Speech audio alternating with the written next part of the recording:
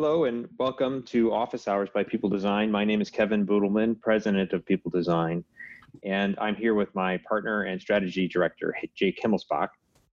Hey, everyone.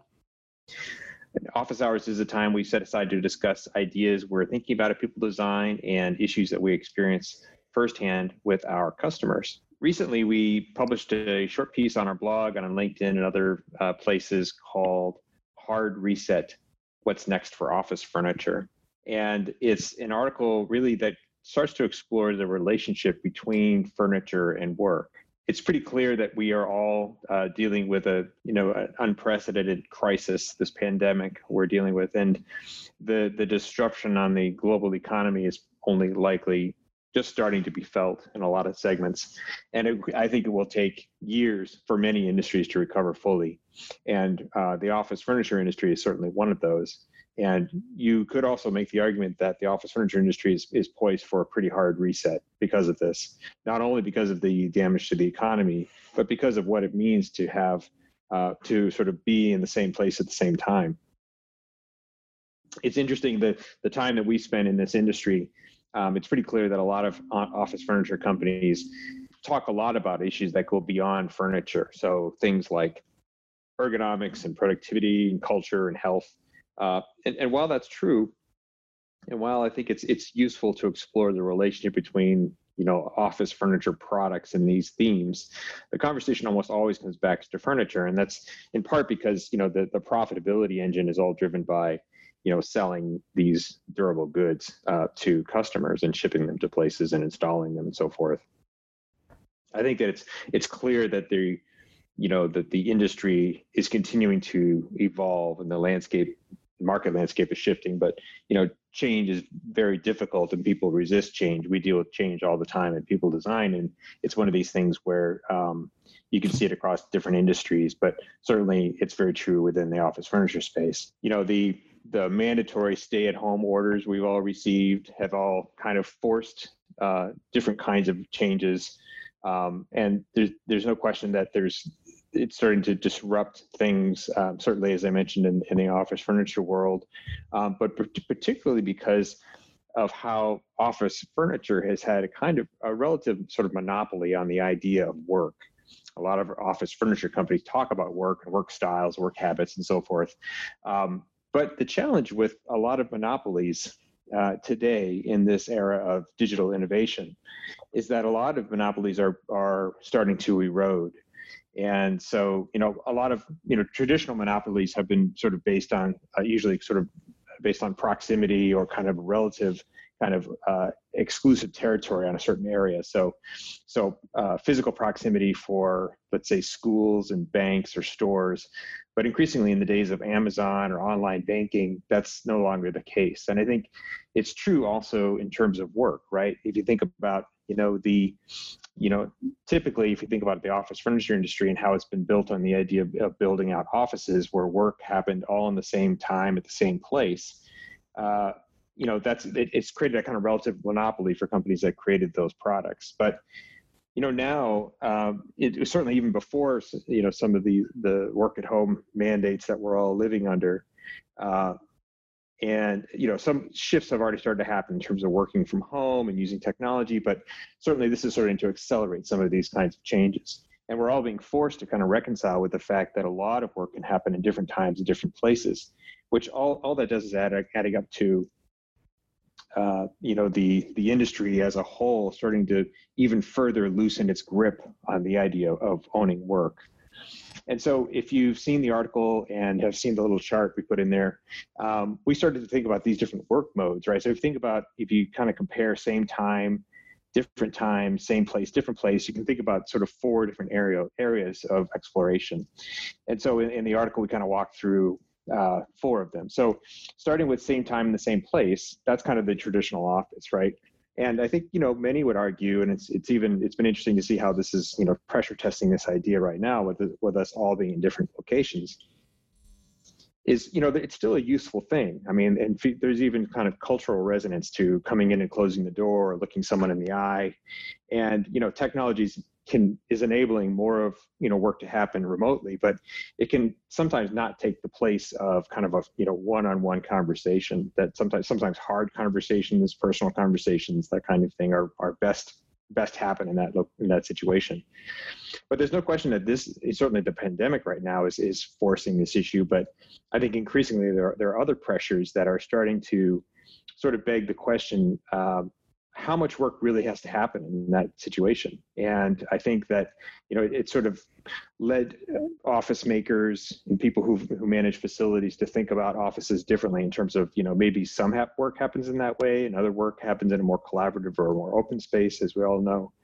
And it seems to me that the overriding message in recent years for a lot of furniture makers has been to allow users to choose where they want to work. So so there may be some one-on-one kind of private conversations, but then more open spaces too. What's interesting about that, though, is that it's also led to a situation where a lot of offices are designed in such a way to almost have excess capacity. Because if you're going to give somebody a place to have a one-on-one conversation and another place to have kind of a living room kind of experience, it begs the question of how much space do you need, and do you almost have, the cost drivers to push the overall footprint to be smaller, has led to smaller and smaller offices. But then it sort of begs the question of how much space can you afford to have. And I think if you start allowing workers to be kind of more nomadic, and they have laptops, and you give them, potentially in some cases not even having their own office, of course, they can float around. And of course, the interesting question becomes like, how far do they actually drift?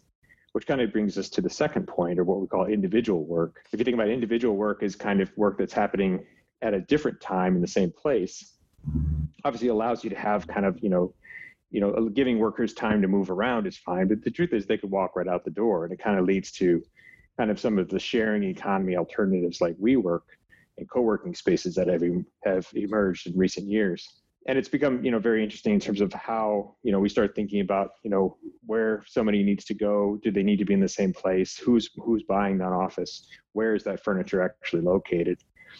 Jake has actually written an article last month talking about some of the user expectations that have emerged from the WeWork phenomenon. Regardless of the outcome of that individual company, there's no question that kind of co-working kind of alternatives to kind of your traditional office space are starting to have an impact on the way we think about offices. And it's certainly, so co-working spaces, sort of come in a lot of different forms in terms of coffee shops and airports and hotel rooms and so on. But it becomes a question of like, where do people need to go to get work done? And it doesn't necessarily need to be in an office. It still may have furniture, but it's maybe not in the same place. Then if we start thinking about, certainly the pandemic, the situation we're all dealing with now is sort of this idea of distance work, which is to say, maybe at the same time, but in a different place. And of course, we've all become extensive users of Zoom or other similar kinds of platforms. There are business travelers, salespeople who have been used to dealing with kind of on the road kind of technologies for, some time. And this is not new, certainly for technologies like Microsoft Office or other kind of electronic tools. But there's no question that sort of video conferencing is becoming kind of a reality for millions of people, even who tended to be skeptics about these things prior to this pandemic. And it'll be interesting to see what happens as a result on the other side of it. But it's pretty clear that this kind of distance work is enabled more by technology than by furniture. So people are talking about, Zoom. They're not talking about desks, right? But I think it's a question of how we think about technology. We at People Design like to think about technology as something that was invented since you were born. So what we mean by that is people under 30 may not, view a smartphone as technology at all, right? It's just something that they use. And so if you can extrapolate from there, a lot of younger people, new technology hasn't even emerged yet. So I think it sort of begs the question, if we start to think about if we are trying to support work and not just furniture, how might we innovate differently? And then the last part of the quadrant, we kind of explore the idea of asynchronous work, which, for some, particularly in, let's say, in software development world, this is becoming more and more of a reality. But for people in other kinds of areas, it's less common. But this is where, basically you're in a different time and a different place. And a lot of tools have emerged that get around the idea of sort of almost like task management tools, including, there's a product called Asana or Basecamp. But even more than that, there are companies that really celebrate this idea of working, which is, so it's obviously not even in the office, but not even trying to be at the same time like Zoom, where you're really just all contributing to this larger kind of project where everyone plays a part. And it's really started to beg the question about how, examining how work actually gets done, and companies like Automatic, which is the big global entity that produces WordPress, or Basecamp itself. These are companies that have not only adopted these principles, but evangelized them quite heavily, and they push for it. And while there have been there's some ebb and flow, or as the pendulum has swung back and forth between the idea of being remote versus on location, there's no question that I think that there's a continued kind of march towards some companies adopting these kinds of ideas. And so it really, if you think about those four quadrants that I mentioned a moment ago, right, where there's, the idea of in-person work versus individual work versus distance work versus asynchronous work, what it really means is that the traditional way we think about office furniture is getting a smaller and smaller part of the overall picture. And it may force companies to pivot. So a lot of furniture companies may start to really have to, it's sort of shrinking the footprint for how we think about traditional offices, same time, same place.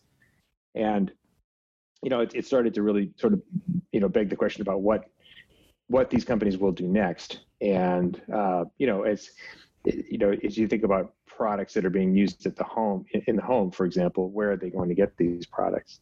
So I think that, in our mind, I think that it's one of the fascinating things that's happening about the, as everyone is starting to envision the post-pandemic economy, some things will return to normal. Some things will return to kind of, people talk about a new normal.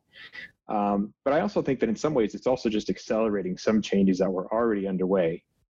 And, these different modes of working, in person, individual, distance, asynchronous, there are going to be different modes for working, and it's going to be pushing more and more on, again, some of these nascent trends that were already happening. I mean, the idea of working from home is not new.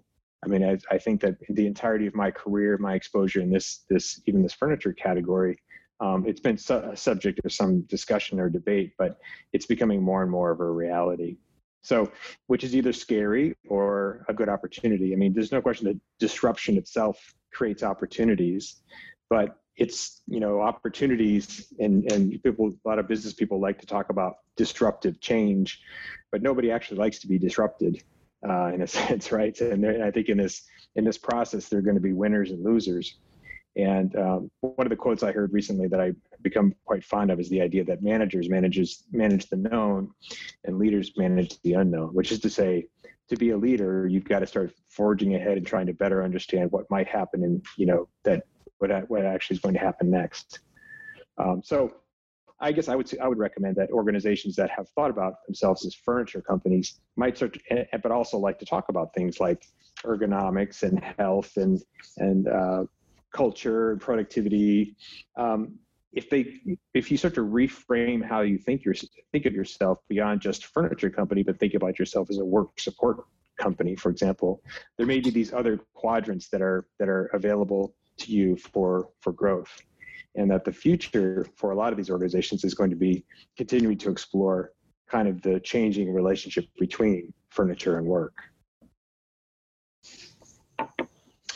So I'll just pause there for a moment and maybe open it up for if people have questions, or I'm happy to entertain anything, or Jake and I can kind of banter back and forth and talk about things as makes sense. So I think there are ways you can raise your hand or jump in if you want, and so we'll keep an eye on that if you want to do so. Yeah, we've got our eyes on the Q&A section as well as the chat section. So if anyone has any questions, please feel free to give a shout there. Otherwise, feel free to just jump in and talk with us as well.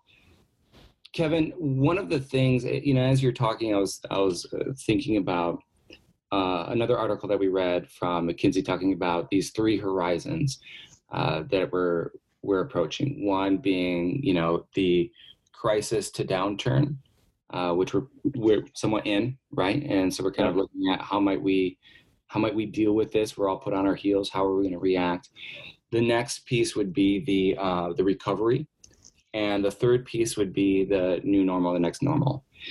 One of the things that I started to think about as you were talking was this notion that, as we're engaging in getting work done, despite being quarantined or separated or not traveling as much as we're used to, is the fact that we're developing new habits.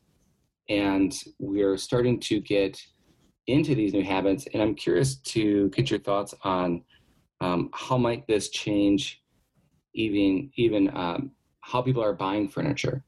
So in two ways there, right? So one would be, do we expect to see an increase in systems furniture and, going back to the old days of the cubicle to kind of create some separation between us and the next person? Is this going to spur the end of the whole benching and open office scenario? To your point, which we're starting to get trends that was declining. So is that going to accelerate that decline?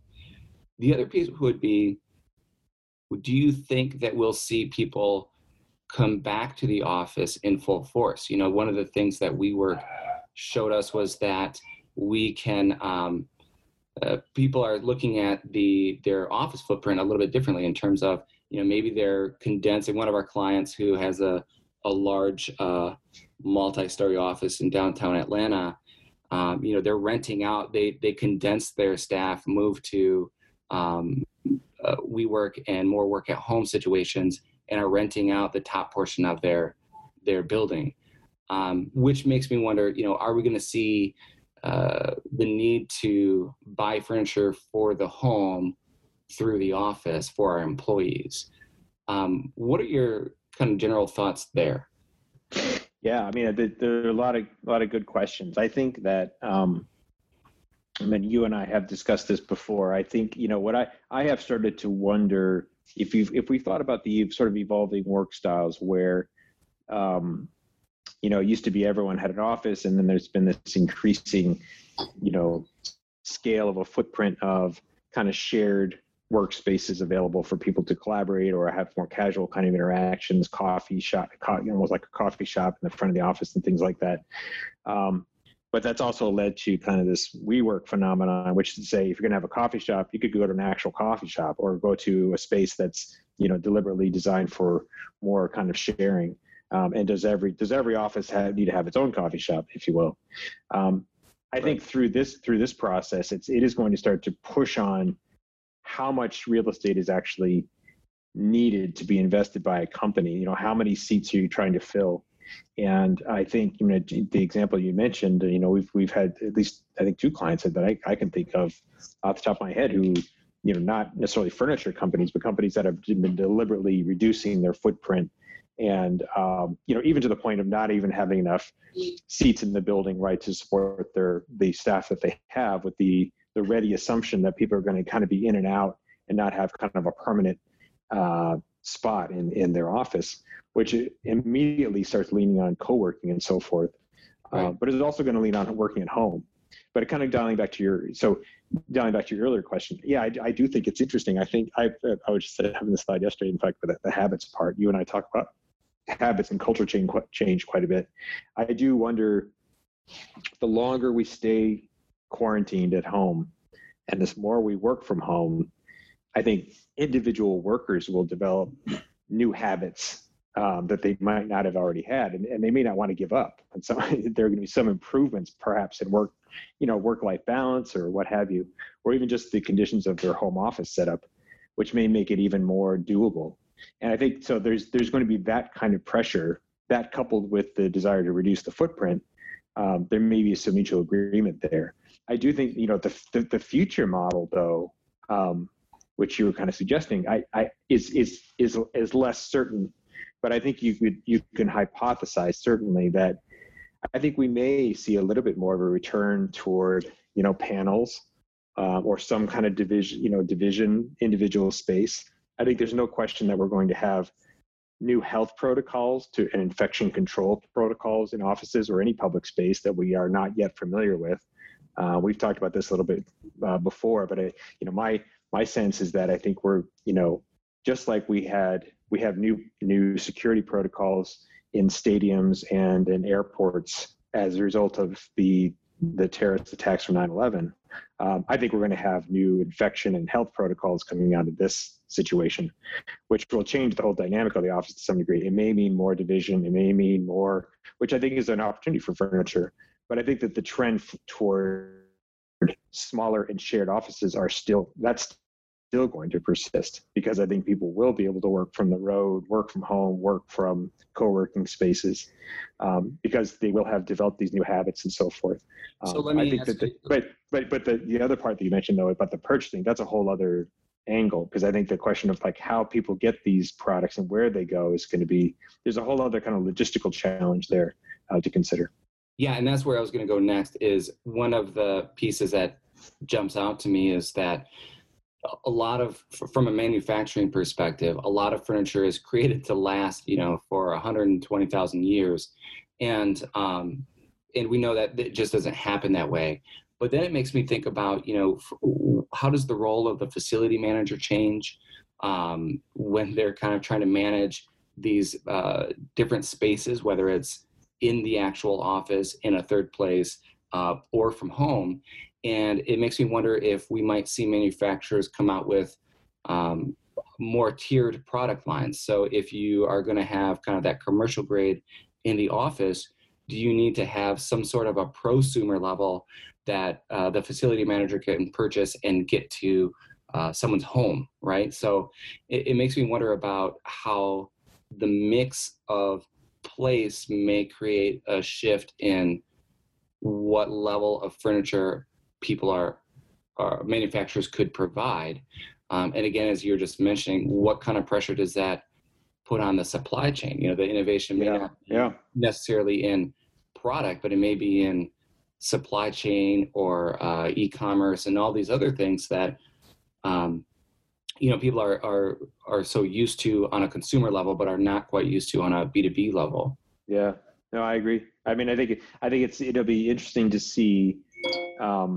I think that there's a lot of headroom for organizations to grow. I mean, this would not be easy, but there's opportunities to facilitate the transaction for products in the home. And it's the challenge is that it's a steep mountain to climb, because it's a whole lot easier to deliver a whole truckload of furniture at a central location in a city center and install a bunch of workstations and so forth. But yeah, you can definitely see, models where somehow furniture is delivered through a commercial entity that's either paid through their employer, but then ultimately arrives possibly in their home. I mean, certainly chairs, seating, but I can imagine other kinds of products, right? Other kinds of technology support products, monitor support arms, all the same kind of ergonomic concerns that you'd see in an office. If people start, if organizations start reconciling with the fact that their workers are working at home, there are lots of questions, but liability questions, or questions about who does the installation, how do repairs work. But, as you and I have discussed on other occasions, I think that, there seems to me to be also opportunities to move toward what seem like significant changes in the way that the industry works, but I think are possibilities. Things like, licensing models for furniture, or leasing sort of models, which again seems crazy, but we do it with cars, we do it with our cell phones. And if there was an ecosystem that was developed in such a way where products could be used for a time and then taken out, and if there was enough of an infrastructure to drop off and pick up and kind of move in this way, and there's a way you can imagine a circulatory system for office products that wouldn't be so kind of monolithic in one way. Yeah, so I want to read this question from Sarah. And the question says, I'm already seeing a trend around the retrofit. Most organizations are considering coming back to work in a phased manner. In planning for the new way of working, there is a tremendous impact on socialization through physical distancing, which is a natural deterrent in returning back to the workplace. Also, in this initial phase of now is the new way of working, organizations are not prepared in the wake of this crisis to make the financial investments surrounding intermediate solutions like screens, power, etc. We're also concerned about the emotional and cognitive well-being of an individual as we consider spatial barriers as modifications in the retrofit.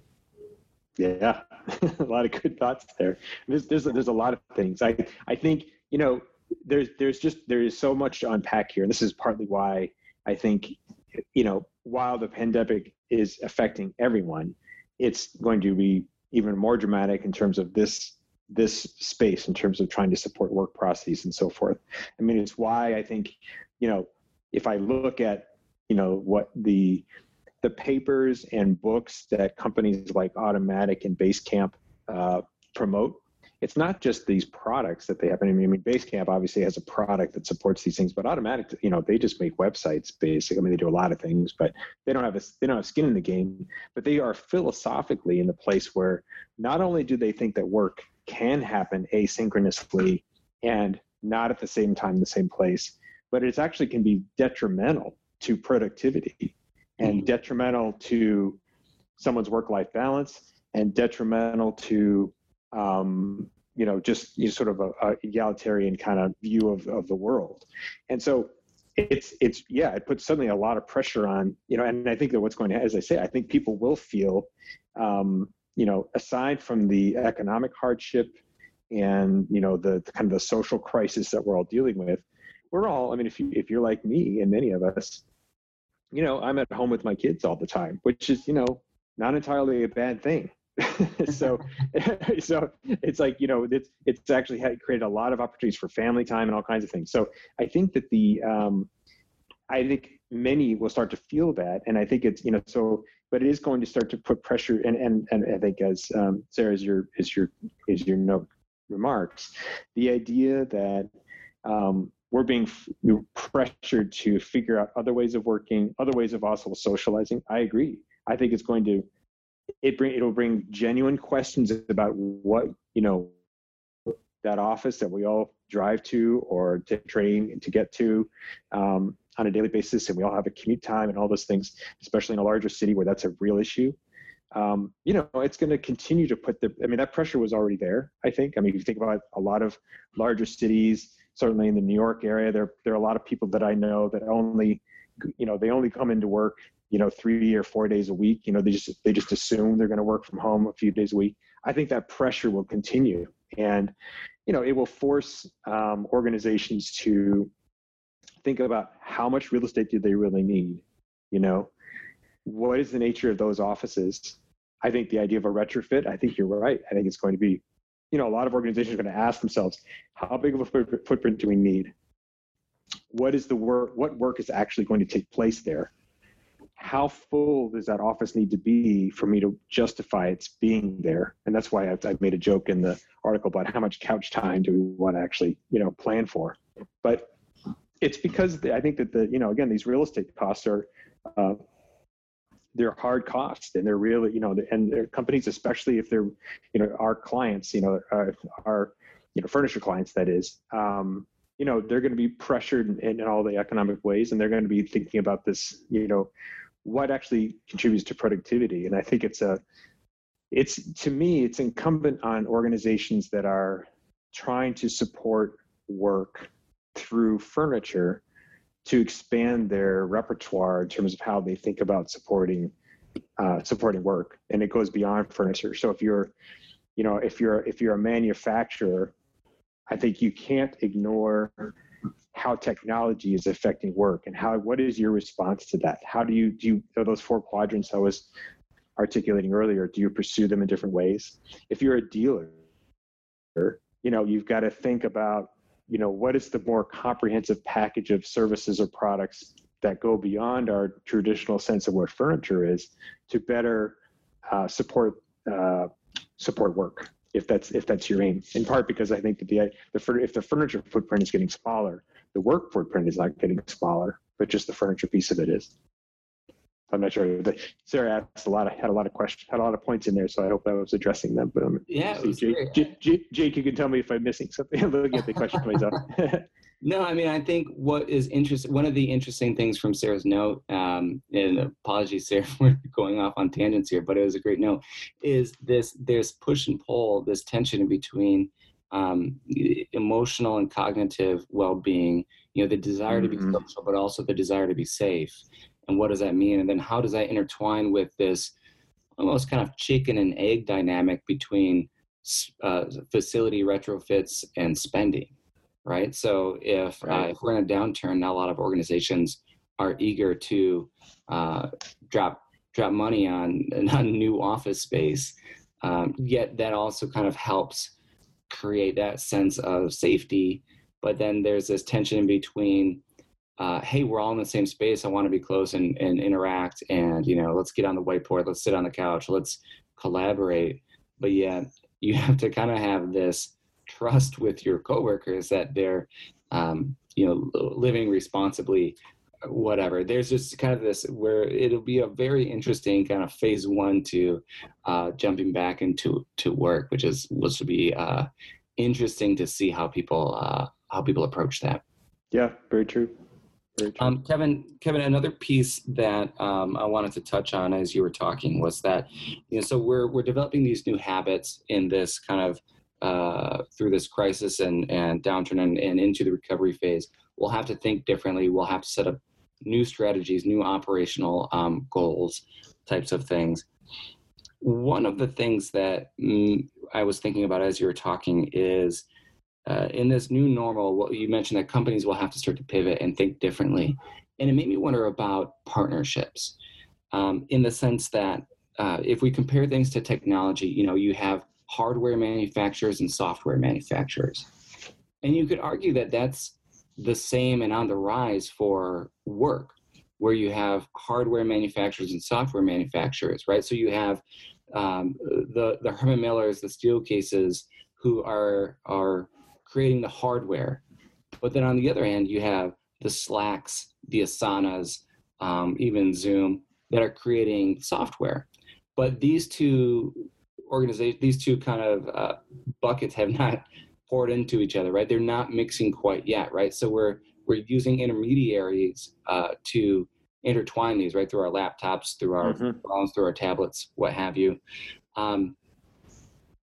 Where does this, and even in when we think about ergonomics and health and wellness, you could see different partnerships with, even athletic brands or just general health and wellness brands.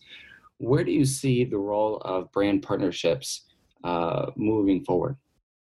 Yeah, I mean, it's a good question. And obviously this is, for some of the larger players in particular, they have started to explore some of these partnerships. So Microsoft. Or for that matter, have tried some of their own, right? So certainly Hayworth has pursued some of its own technology platforms. Herman Miller has been investing this way. Certainly Steelcase's relationship with Microsoft, is an overt play to try to figure that out. I think it's a good way to look at it because, the challenge can be is that there's, the economic or profitability models can be radically different. Software's, profit margins are huge or can be huge compared to hardware. So on one hand, you've got these, it's very easy for Slack to get, to double its customer base and not, hardly expand its expenses at all. Whereas, a manufacturer in the traditional sense has a much harder time doing that. By the same token, it's important, I think, to also keep an eye on, Apple is as an example of a company that, they're one of the things they're most famous for is their hardware and software integration. So the way they have been able to create, an experience like an iPhone and many of their other products, iPad, it's because they had a very, very tight integration between the physical product design and the user interface design. And there's clearly many categories where there is an opportunity there. So, it does feel to me like, and part of this is, the Steve Case book that you've talked about, Third Wave. Third Wave, but that talks a lot about how, a lot of the best, technology innovation that needs to occur over the next several decades needs to happen outside of Silicon Valley. And I think it's true. I mean, Silicon Valley has all kinds of amazing aspects, but also has some major problems, as we're all aware, in terms of just culturally and the income gap and lots of issues, lack of diversity and things like that. So, and not only that, but I think they also lack a perspective about physical products. And I think the reality is we all live in the physical world. We all have to deal with these things. I think that the integration of software into hardware products will, it's just going to become more and more of a reality. I mean, the whole Internet of Things promise and smart products promise, it seems scary and foreign to manufacturers who have gone nowhere, haven't gone anywhere near these things. And this is one of the major obstacles. But it's also one of these things where it's going, the winners are going to figure it out. There's no question that these products are going to become more and more capable, and they don't need to be an immediate computer everywhere. But there's no question that some level of integration, starting to think about, certainly in the technology space, as they're creeping more and more into physical products, they're thinking about the interactions, the ease of use, the coordination, how these things work together. If your desk looks like mine, has like wires all over it, of course, it's one of these things where, at some point all of these things feel like kind of stopgaps for what the next technical evolution is going to be in terms of supporting work. So let me build on that for a moment. And again, if anyone has any questions or thoughts, please feel free to either jump in right in the Q&A section, jump in the chat channel, and we'll make sure we respond. Kevin, kind of building on that, I can kind of see how we're moving towards, we could be moving towards this place where you've got this new flow of work, right? This hypothetical future state where people are very in different places. We're working in different ways. We've established new habits. You've got different types of work solutions from a manufacturing and from a software perspective. So then you've got the big guys, right? The majors. You've got smaller players. Then you have ancillary players, and you have new threats or substitutes, right? So any like Apple jumping into furniture manufacturing, or even a Slack or a Nike or whoever, right? So as we think about these things, or even closer to home, the IKEAs or the West Elms, right? They're trying to make that play. You need a sense of agility, but there's pros and cons to being big versus being small versus being on the outside. Mm-hmm. How do you see these three trajectories colliding? Yeah, I mean, I feel like the winners are going to be whoever can come up with the formulas that are going to make it an easier way to deal with a more comprehensive offering. Mm-hmm. Now, I think, the majors have an advantage, of course, because they're already in the room. They already have a lot of product categories.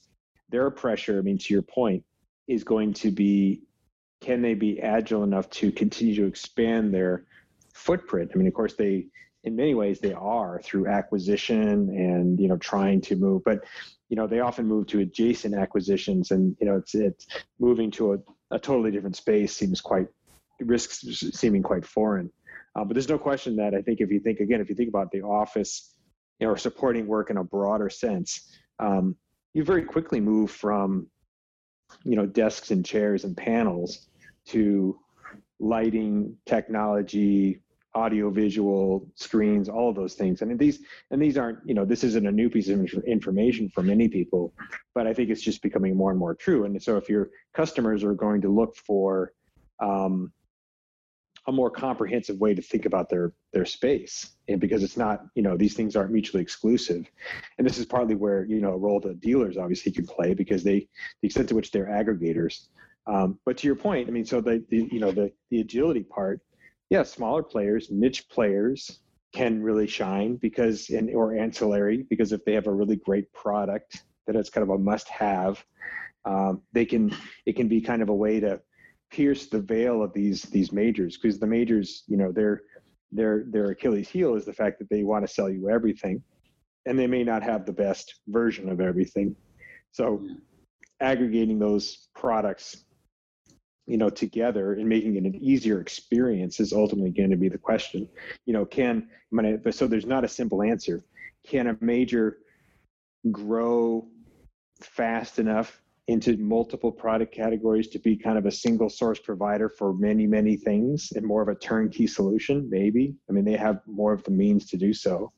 Can the dealer, as an aggregator of services and manufacturers, get its up its game from its own sophistication and ability to kind of nimbly work around multiple manufacturers, and being able to kind of bundle these and create the best customer experience possible, because that would put them in a good position?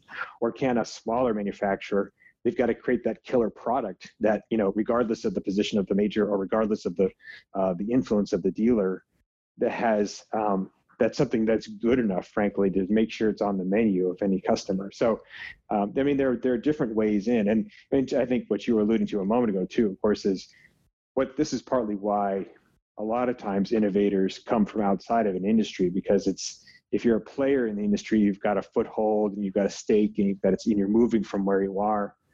Organizations that are coming in from the outside have, they have some advantages. They have some disadvantages, of course, too, because they may lack relationships and knowledge and so forth, but they have the relative advantage of looking at the whole ecosystem and saying, okay, how might we solve this problem differently? And it is true that, I mean, I don't know if these Silicon Valley type players are, if they have a huge appetite to rush into this marketplace because it's complicated and frankly not as profitable as their own. But the things that, you and I have brought this up in the past, the things that would be concerning to me as a furniture company would be, I forgot the name of there was a display device that Google was starting to sell, which was using the Jamboard. Jamboard, which was not just the software, to your point, but they're actually selling a piece of hardware.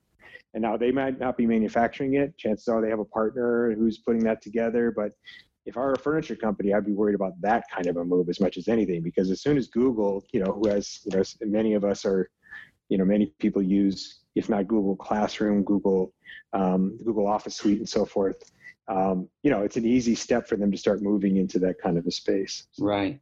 Sally asks, another question is, what do you feel the timelines are for the post-pandemic recovery and the new normal?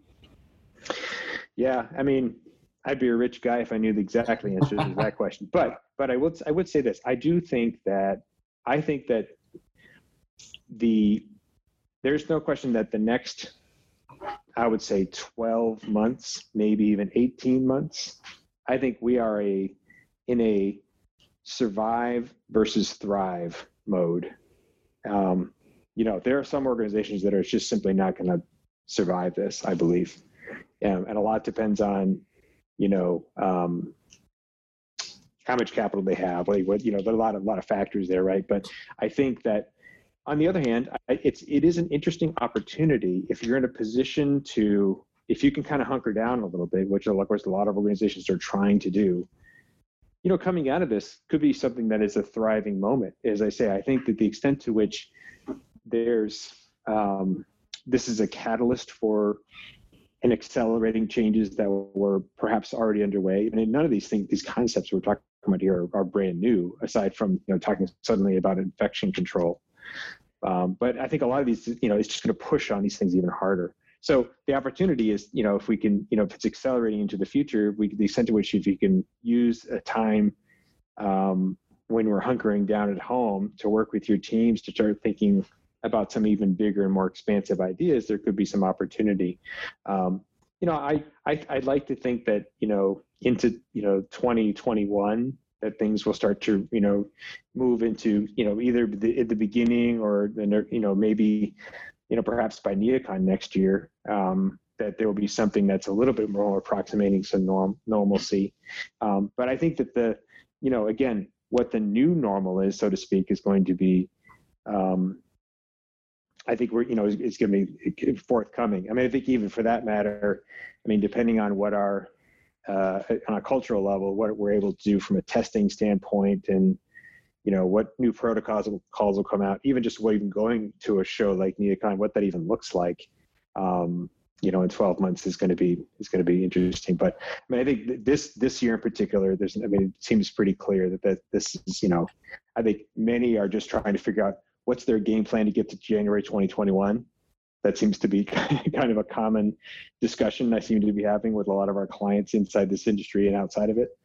And then I think, but how to not overanalyze the crisis part of it, but to think about what does thriving into 2021 look like.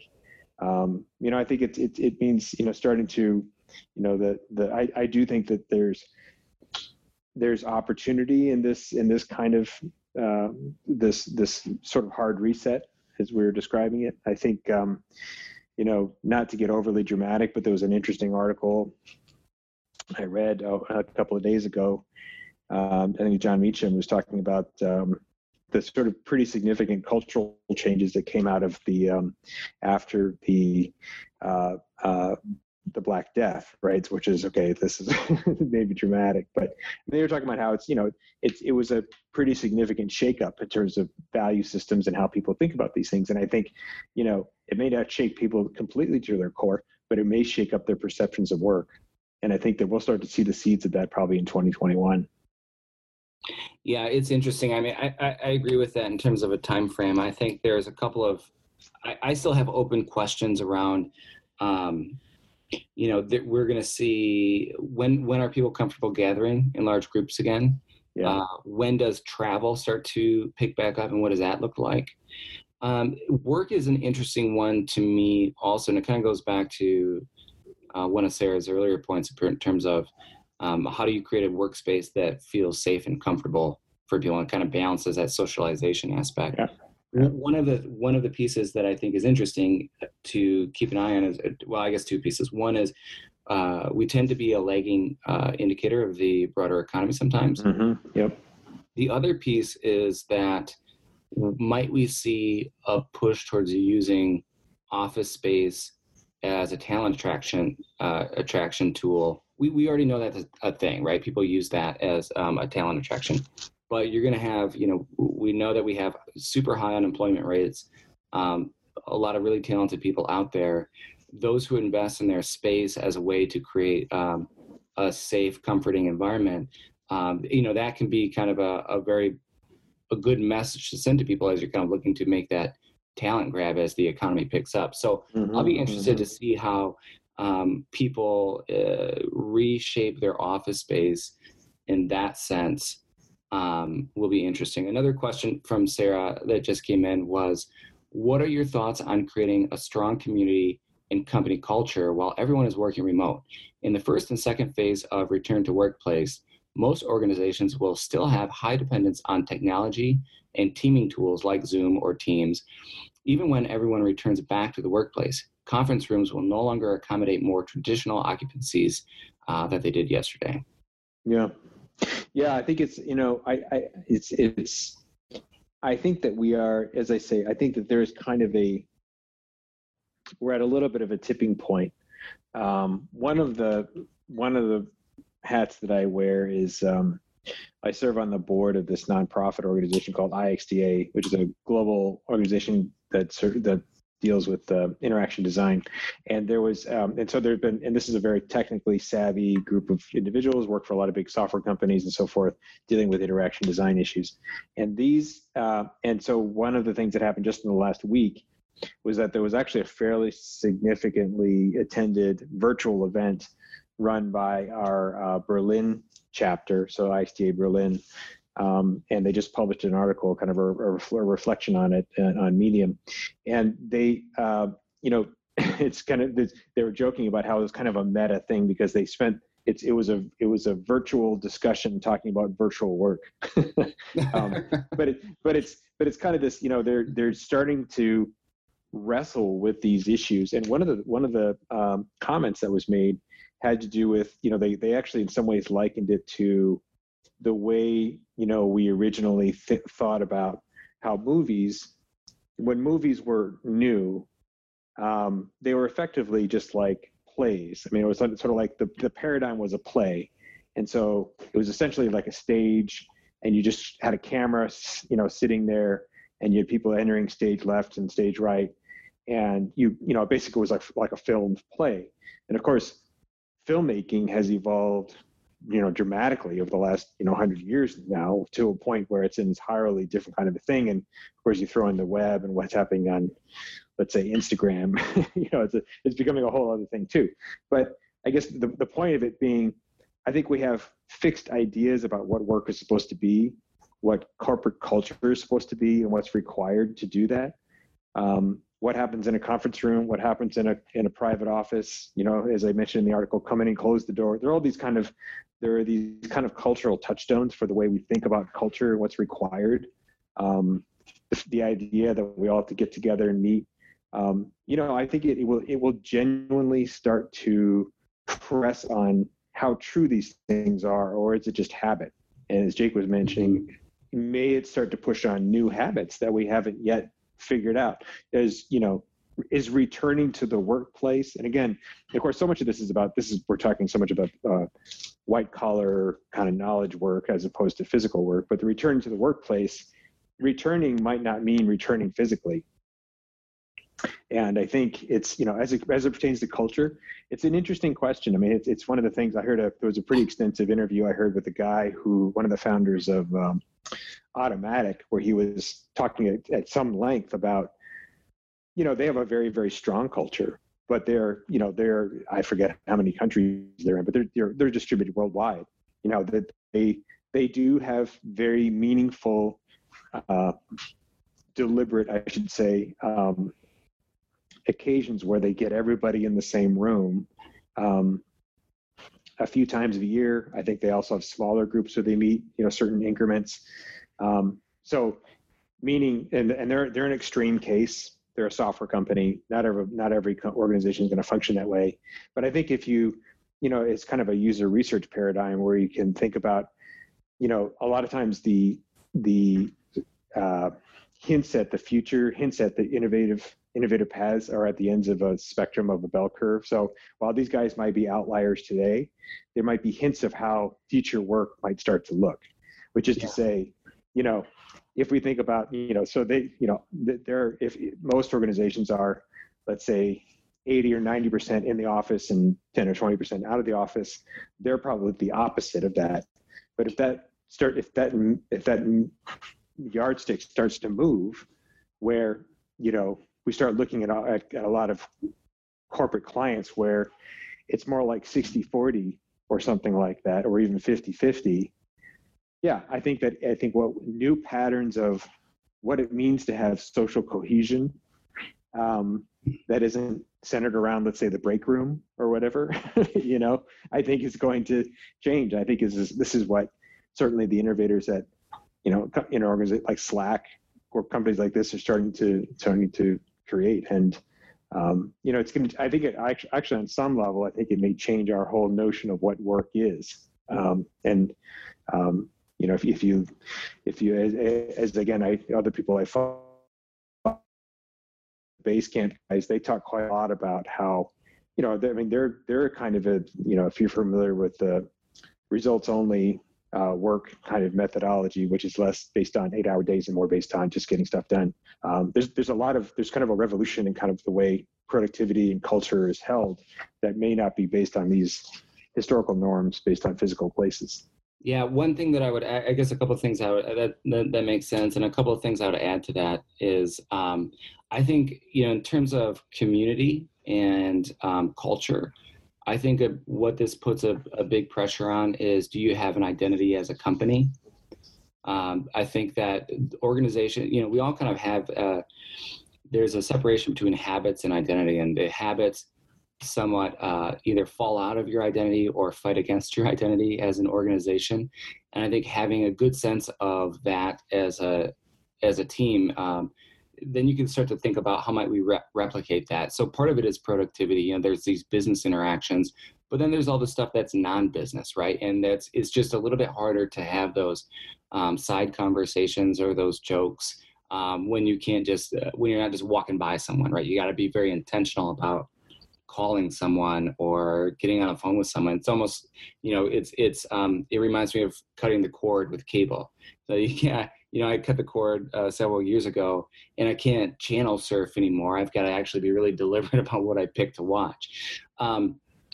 And it kind of makes me think about that from a habit perspective. How are we finding ways to interact with people? But I would say in terms of creating a culture and a community, it's good to press it into what is the identity of the company. Are you guys a no BS kind of grind it out type of a company? And then what kind of would get you guys excited? Are you a little bit more playful? What are the things that, at People Design, one of the things that we really encourage creativity and problem solving and stuff like this. So there's kind of more academics, more reading. So there's things like book clubs or stuff like that. I know one of our clients was many years ago, a software company. They are really passionate about video games, and so they would all play Smash Brothers. And that's something that you can do outside of the office, and just finding ways to connect, I think, that are authentic to your identity can kind of help keep that sense of the company going. Because there's the work stuff, but then there's a whole lot of things that happen that are not work stuff that really kind of help the team gel, and help the organization move forward in a healthy way. If you create, and Kevin, you'd always talk about this, even early on when I started at People Design, a big piece of what we're trying to do is create an environment where people feel like they can be creative, feel like they can be a little bit more vulnerable, share their ideas, and you find the right balance of humility yet boldness. And so kind of having an understanding of who your organization is, what's its identity, and then trying to find how can we replicate those behaviors, or how can we create an avenue or an environment where those behaviors can play out. Knowing that they're hitting the top of the hour here at it's 12:59. If anyone wants to jump in with any questions, please do so. Otherwise, Kevin, I just have one last question for you. Sure. We've talked about some high level stuff, of course, as we do, but if, when it comes to kind of today, rubber meets the road, are there either a couple of actions that you think companies should take, or a couple of questions organizations should be asking themselves that might help them either make decisions or take an action today? Sure. I mean, I think, in my mind, I mean, as you know, I mean, the themes that we promote at People Design are as true today or more than ever in my mind, which is, I mean, we talk about meaning and experience, which is to say, what does your company mean? And I think it both replies to customers, but also staff along the cultural lines that you were just touching on there, Jake. The meaning part, and then the experience is how easy can that experience be? That's what I was kind of touching on there a moment ago. But I think the more action-oriented steps, I mean, there are things, I think, taking a hard look at some of the value propositions that your company offers, which is to say, what is the offering?